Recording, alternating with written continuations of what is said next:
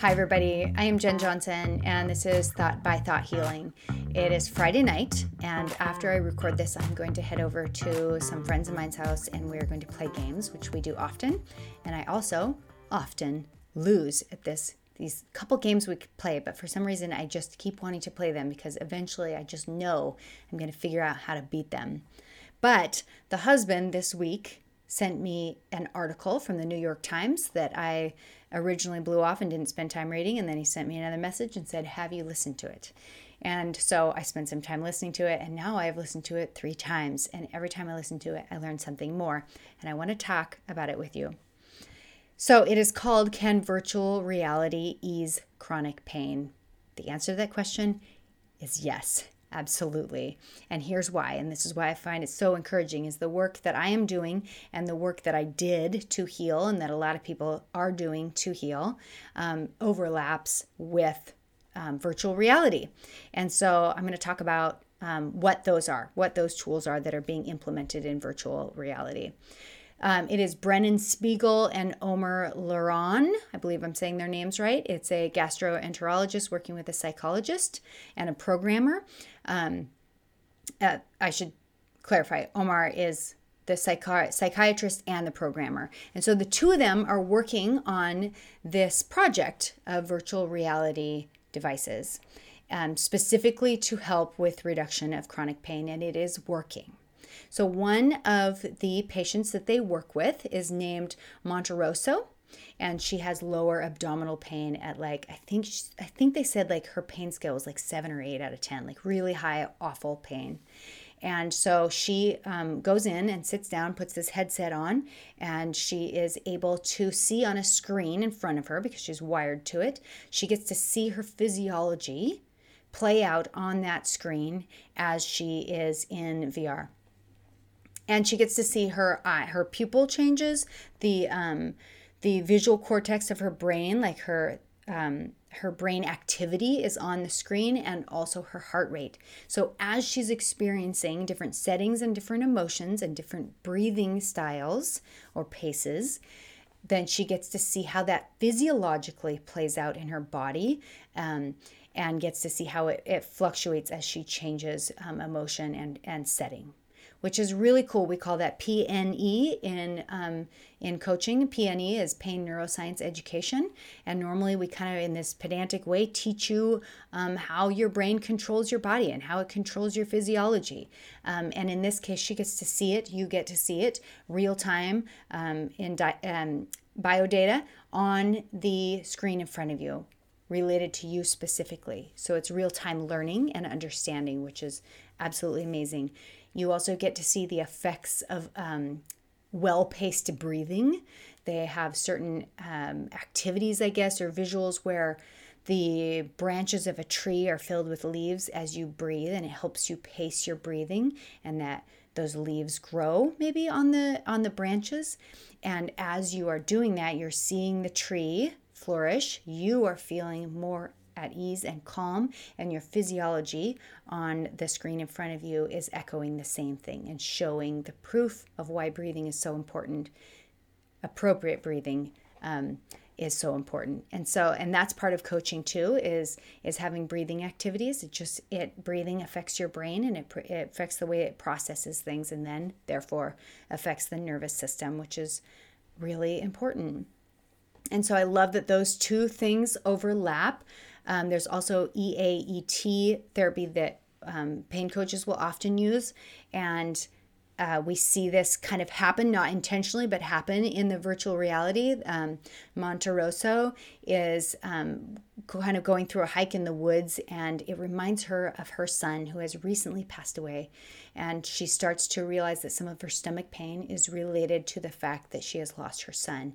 And she cries while she's in that session, the VR session.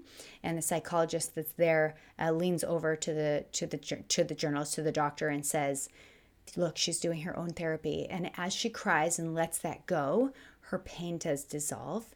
And that is amazing, because once more it is showing that the emotions are related to the pain, related to the nervous system activity based on what we are experiencing, repressing, and believing in our brains. I love also that this shows and proves that pain is real. All pain is real. The brain is controlling it through the nervous system and delivering real, true symptoms in your body, wherever it is.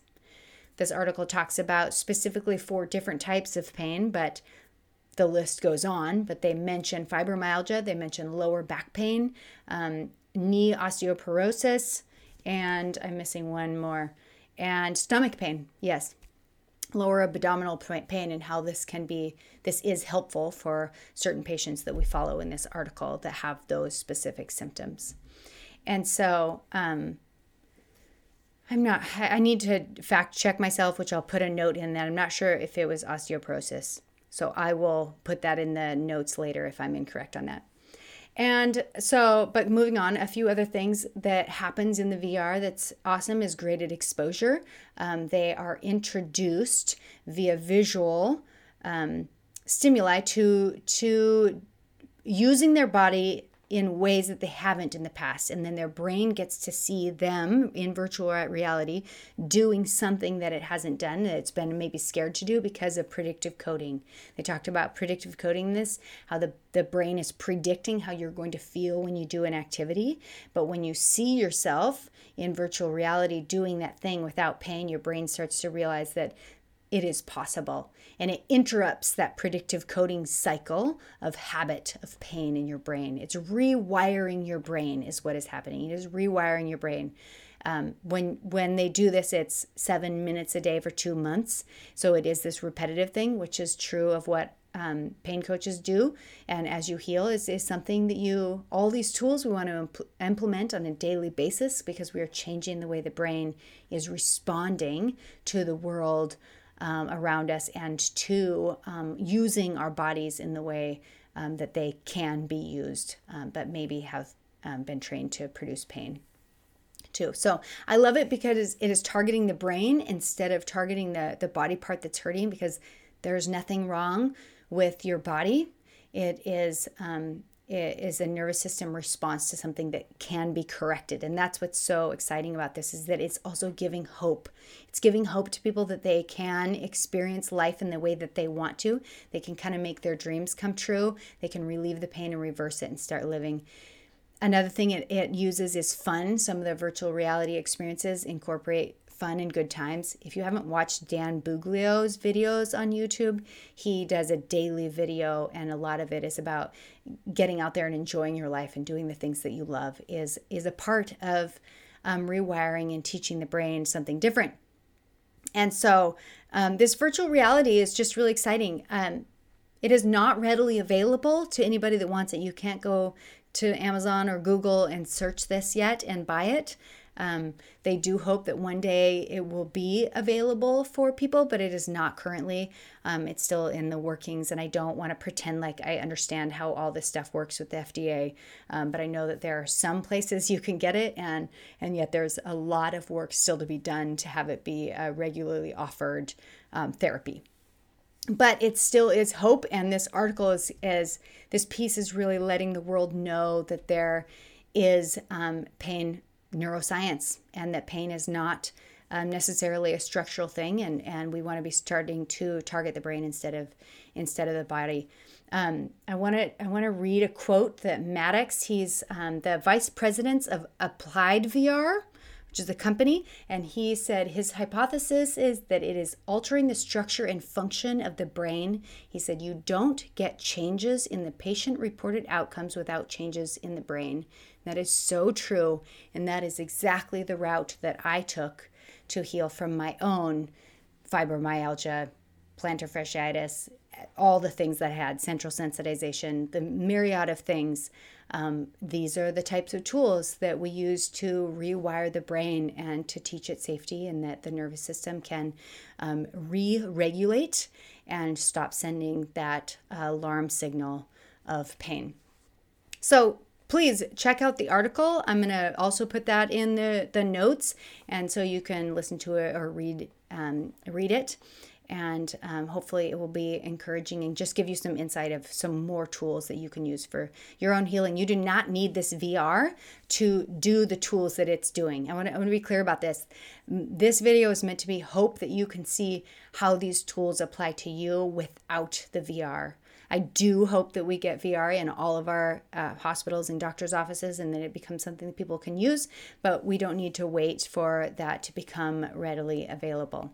So check out my website, thoughtbythoughthealing.com, and you can follow me on Facebook and Instagram. I want to just see if there's anything else I wanted to talk about here. There was one more thing I wanted to talk about, and that is that there is one company named Karuna that is also implementing VR. And what was exciting about it for me when I was listening to this was that they don't claim to be solely VR. They do VR and pain coaching. So you meet with a pain coach on a regular basis while you're doing VR. And the VR sends the bio data to the pain coach, and you work with both of those things. And it was just encouraging because that part of that company is actually under the purview of the doctor that I was able to train under for 3 months. So that's Dr. Howard Schubiner. And if you don't know who he is, you should definitely look him up. He's doing amazing work with people in chronic pain and helping them to understand how to heal from chronic pain.